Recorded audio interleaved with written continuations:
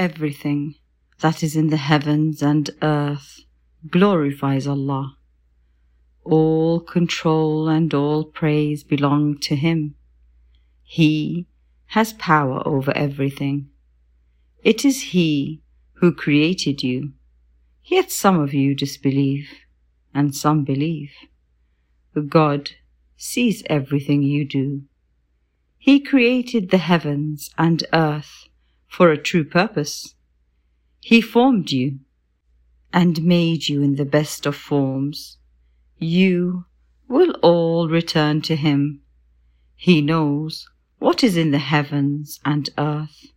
He knows what you conceal and what you reveal. God knows fully what is in every heart.